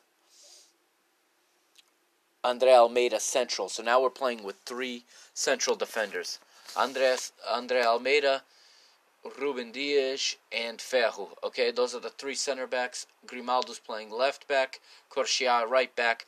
Three midfielders now. Okay, you got Samaris, Jedson, and João Felix playing as three center mids, and just Seferovic up top by himself. A very tired Seferovic at this point, and at that point, Benfica, look set to hang on. But, again, this is the Estádio do Dragão, and in the 90th minute, we see the final substitution where João Felix comes off for Franco Cervi. And a little surprising there, but I understand that also because I think Cervi's going in for his dribbling ability and his ability to hold on to the ball. I think that's why it's not Florentino in this situation, where Florentino sounds like the right decision from a defensive standpoint.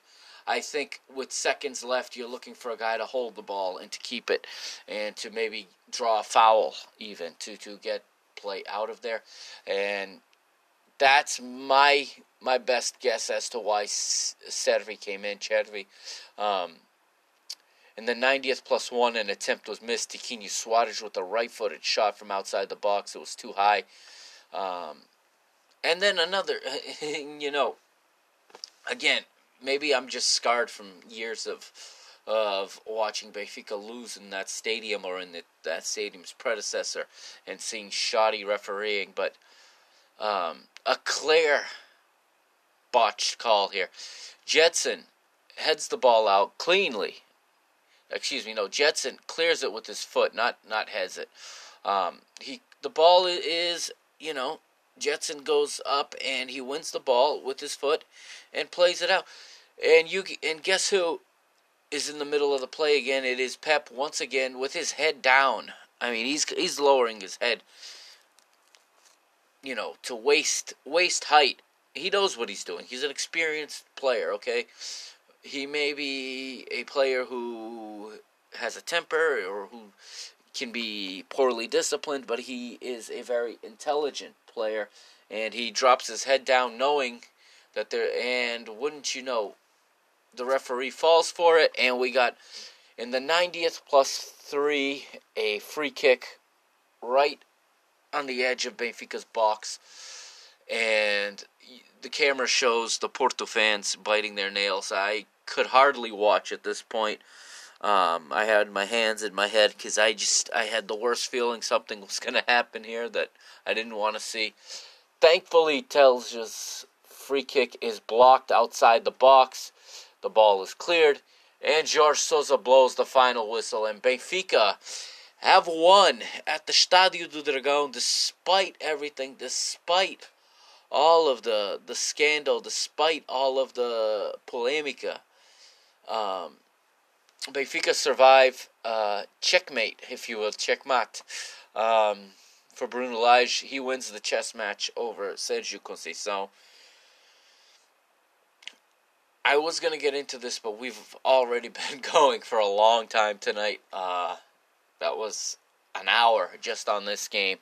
I recommend going over to the As Águias podcast, okay? If you understand Portuguese, they had a great bilingual conversation with Bruno, the Portista, about Sergio Conceição. I was going to give my take on Sergio tonight. I'm not going to do that. I'm going to let you guys go. If you haven't heard it, go listen to it.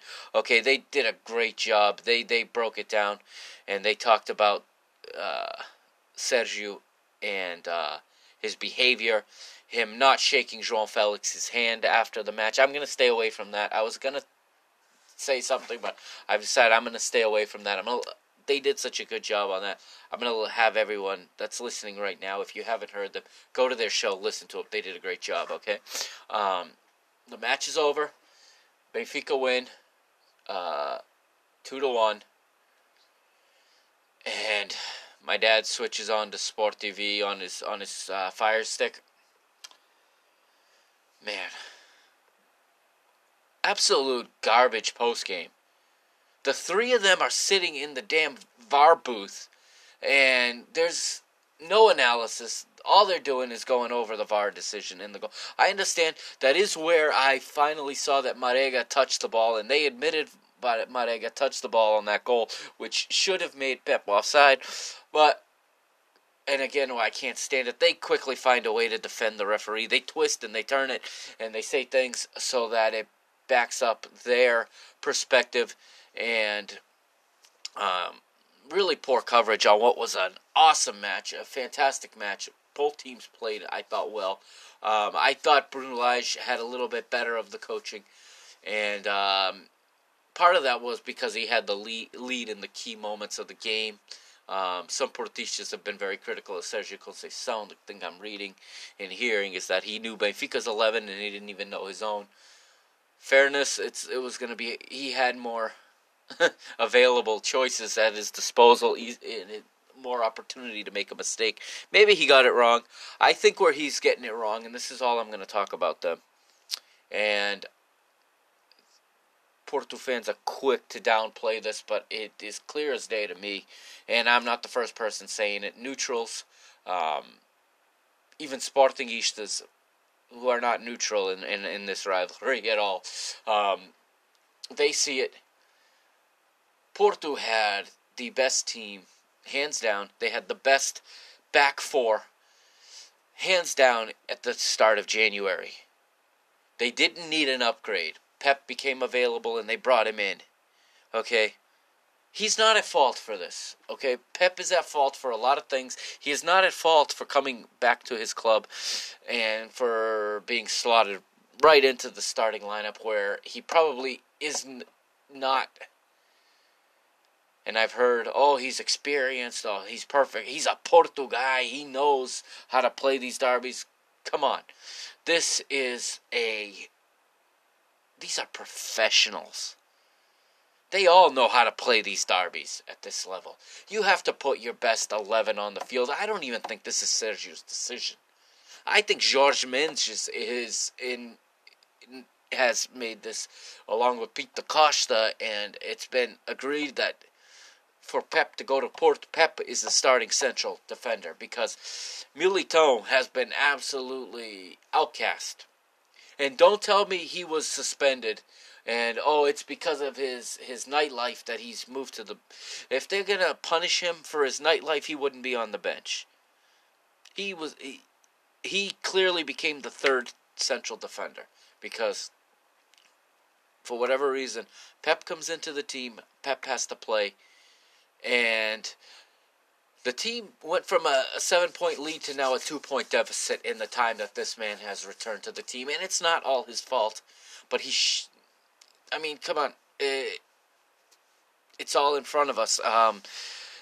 This was a team that did not need an upgrade in that position.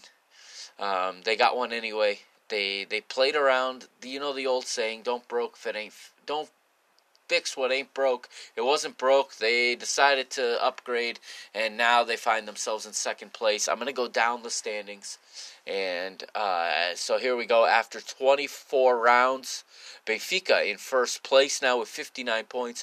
Porto second with 57. Braga 52 in third. Sporting hot on their trail in fourth with 49. And then there's a little bit of a gap, and we got the surprise team of the season, Moreirense, in fifth with 42 points. Vitória Guimarães sixth on 39. Belenenses SAD, our next opponent, seventh with 36. And then we got Santa Clara with 31 in eighth. Rio Ave 29 points, ninth place. A point behind with 28 is Portimonense in 10th. Boavista is 2 back of them, along with Nacional. They each have 26 for 11th and 12th. Aves is 13th with 25. Vitória Setúbal on 24 is in 14th, and Marítimo also with 24 and 15th. And I'm a little confused because it's showing 3 teams in the relegation zone, but the second division shows 2 teams in the promotion zone, so I'm not going to misspeak. I'm not sure if Tondela right now are in the relegation zone, but they're 16th with 23 points, and definitely right now going, in the relegation zone. Chaves has 17, and Feirense with 14. So Feirense looks like a pretty much guarantee to go down at this point. 7 points back with 10 games to go. When you have 14 points, it's hard to believe that you're going to make up 7 points. That's half of the points you have. Although anybody's capable of putting together a run in a string of results. So we'll see what happens. But right now, according to the standings I'm seeing, Tondela also below the line. But they have this knack for staving off relegation on the last day. All right, I'm not going to waste any more time. We're going to go right into reaction from the Europa League, okay? I'm going to play a little bit for you here, okay? And then I'm going to talk about it. I'm going to keep it to 1 or 2 points because, again, I didn't see the game. I was in the office and not on Bleacher Report watching. I haven't had a chance to see the game. I'm going off what I've read and what I've seen in coverage, but I do have some thoughts on where to go going forward and what the fallout means for Benfica. So sit right there. I'm going to play a little soundbite from Bruno Lage after yesterday's 1-0 defeat in Croatia. And so what you heard there was Bruno Lage in his post-game press conference in Croatia yesterday, talking about Seferovic's injury. I'll paraphrase it. I'll translate it as best I can with the paraphrasing. Some of the anatomy he uses I'm not as familiar with. I don't want to misspeak. I'm not sure if he said it was the adductor, ADDUCTOR, or the abductor, ABDUCTOR, muscle. But he basically was asked if this was an injury due to Tschgast, or in English that's to fatigue. Okay. He says no. He explains that when it's a fatigue injury, he explains where the injury is, and he says it's on, the backside of the muscles, essentially.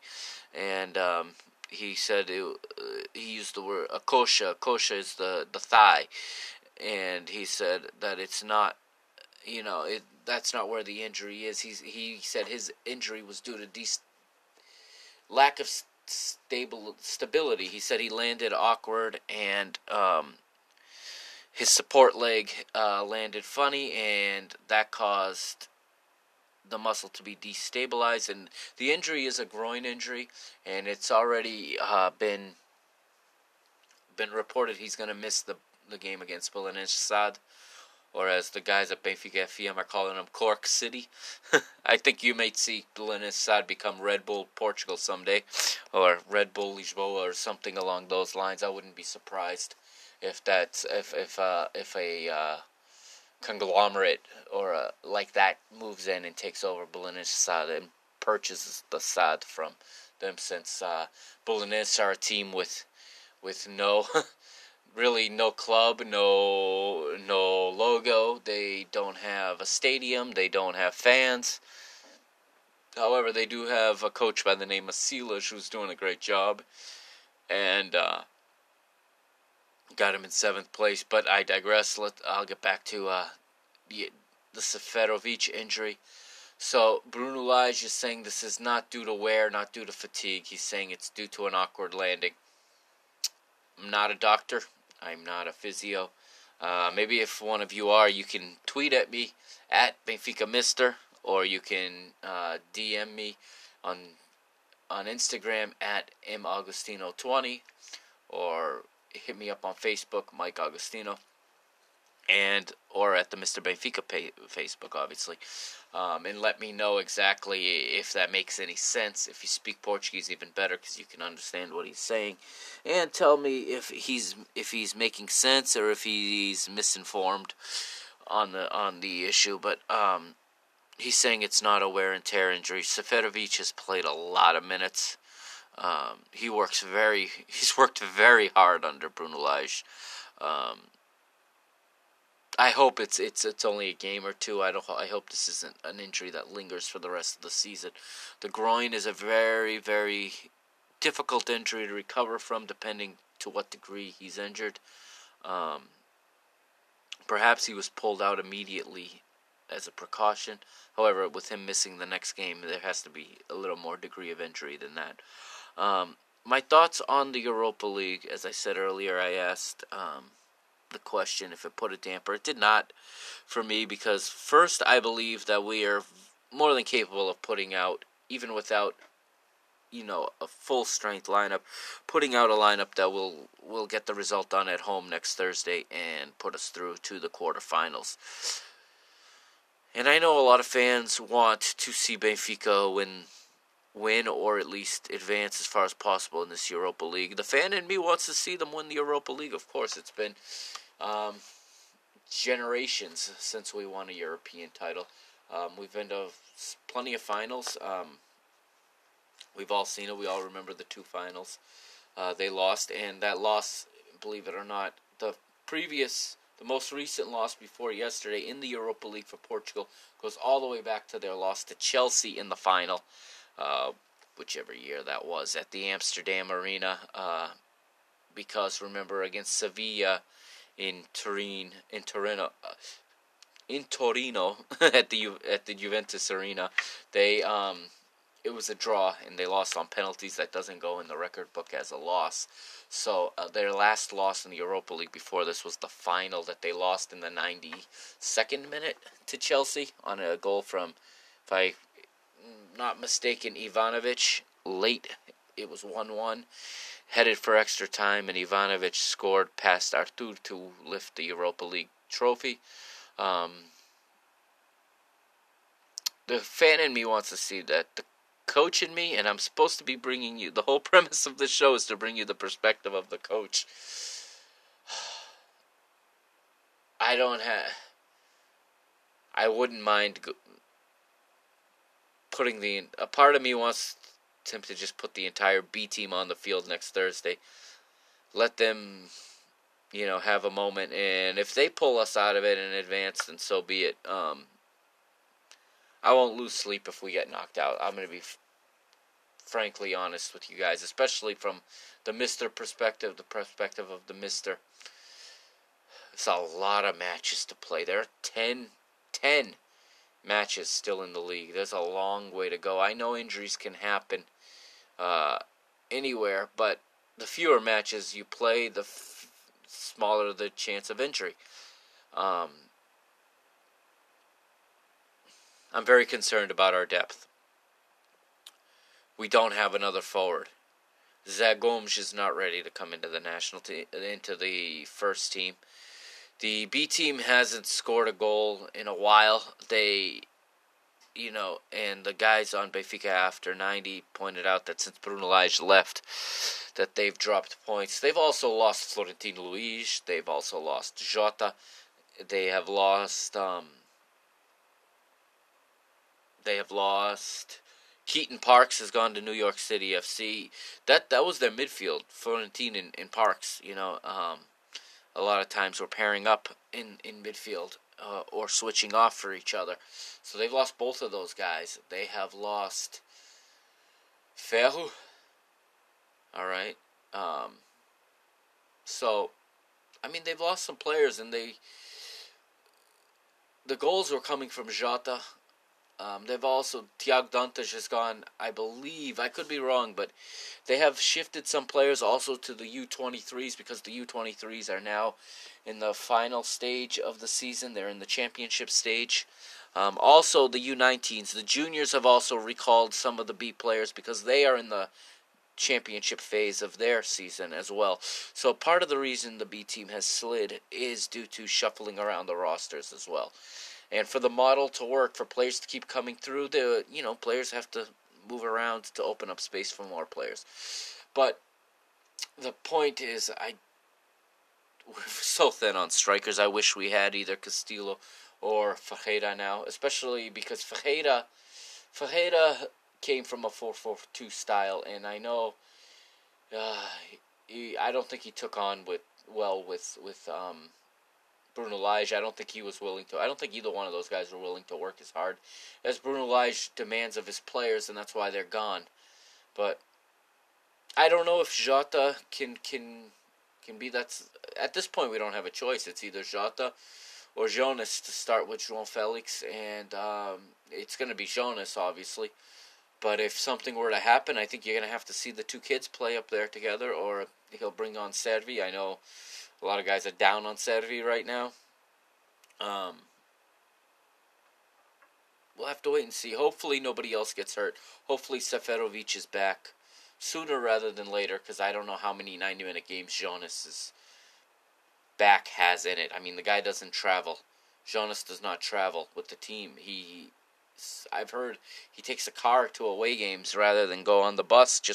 It's the same treatment Julio Cesar had when he was at the end of his run with Benfica, because the travel is so uncomfortable for him. That's why Jonas, I believe, does not travel in the Europa League.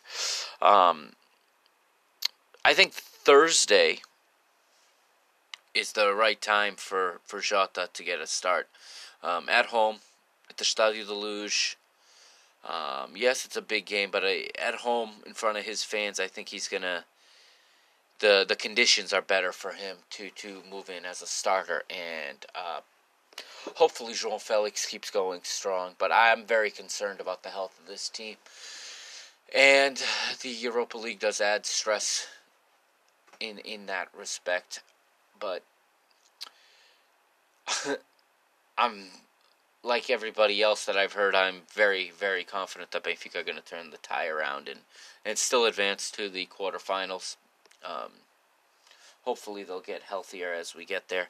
Porto are through to the quarterfinals in the Champions League. I had said last week that I hope that they advance, and wouldn't you guys know it, the old VAP came in handy for Porto in that game against Roma. Roma feels they should have had a penalty kick in that second extra time. From the short glimpse I got of it, I would agree with them.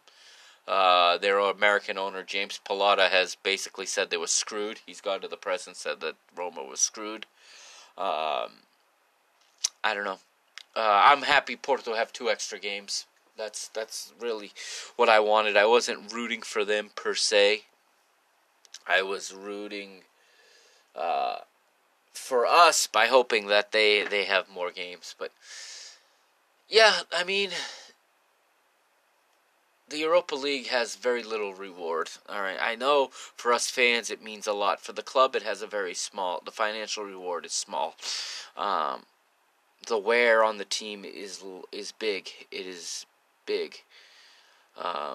Potentially damaging. I think back to JJ's time, that first run to the Champions League, I think, cost us the title that year. If you remember, not the Champions League, sorry, the Europa League final, where we lost to Chelsea. That really, those extra games, playing these Thursday, Monday games, are just brutal. Without the depth, and you saw what happened. We blew a 4-point lead in the last 3 weeks of the season, and I think fatigue was part of that. Maybe I'm being overly cynical. Maybe it's, everything, perspective is always, what is the word? Hindsight is always 50-50. Or 20-20. Hindsight is always 20-20 is the phrase. So looking back at that year, maybe if we were out of the Europa League, we would have held on to that title, and we would have had the Penta. Who knows? Who knows how history would have played out? We don't know. So there's no point in saying that. But I'm concerned. I am concerned, but I am confident that we're going to get the 3 points Monday night at home against Belenenses SAD. They're a tough team, but they're playing well. But they're at home, in front of our fans. I think we'll have a huge crowd again. Like I said, they have little to no support. They have no fans. The real Belenenses, like I said last week, plays in the Distrito de Lisboa, in the very bottom league in the country, or bottom level, I should say. And all the Belenenses fans support them. They play their games in their stadium at that level. This is not Belenenses. This is a team that is stuck with the name for now. But I won't be surprised if this SAD eventually either folds or is, like I said, taken up by a Red Bull or someone like that wants to invest in Portuguese football, because it'll be a big investment. But they'll need a home. They'll need Red Bull teams don't necessarily have fan bases. When they took over RB Leipzig, there was no fan base. There was no stadium. They built all that there. If they have any interest in adding, another feeder team in Portugal, who knows? Maybe it could be Belenenses and this Belenenses SAD. And I'm sure if they came in with the money that this Belenenses, the SAD of this Belenenses, the Sociedade Autónoma Desportiva, basically the owners of the club, would probably be happy to sell. But I think we've gone over a lot. There was a lot in this game. I know I didn't hit much on the Europa League. We'll talk about that next week for sure. Next Thursday at 4 p.m. Eastern Time here in the United States. You will hopefully see that game. I know Bleacher Report Live has it. Hopefully Univision might pick it up this time. We'll see. I'd like to see it and see who plays. It's the team is getting thin, but one game at a time. If there's one thing Bruno Lage has reminded us of and has been very successful in, it is keeping this thing one game at a time. And I think that Belenenses Sad will be well studied, and the boys will be prepared for that match Monday night, and I think they'll be prepared for the Thursday night second leg as well. Then after that, the following Monday is a game that has me very nervous on the road at Moreirense, at a stadium where we've had trouble before, a small field. Those fields up in the north can be small. I'm sure we'll make a mini Stadio de Luz up there, but who knows what kind of shenanigans might get pulled. Who knows if they'll ban red jerseys, or if they'll, not allow Benfica garb into the stadium. We'll have to wait and see. But I think that's it for tonight, guys. We got this done 2 minutes before midnight. I hope you all enjoyed the show. I know it ran long. I promise I'm going to start getting these down, but there was so much to hit on in this game. Also, a big announcement. Mr. Benfica is now available on Podbean. So if you're still with me, if you're still listening at this point and you prefer to use Podbean, find me on Podbean now, okay, Mr. Benfica. And for those of you waiting for the debut episode of the Parking the Bus podcast, I have recorded it. I have not released it yet.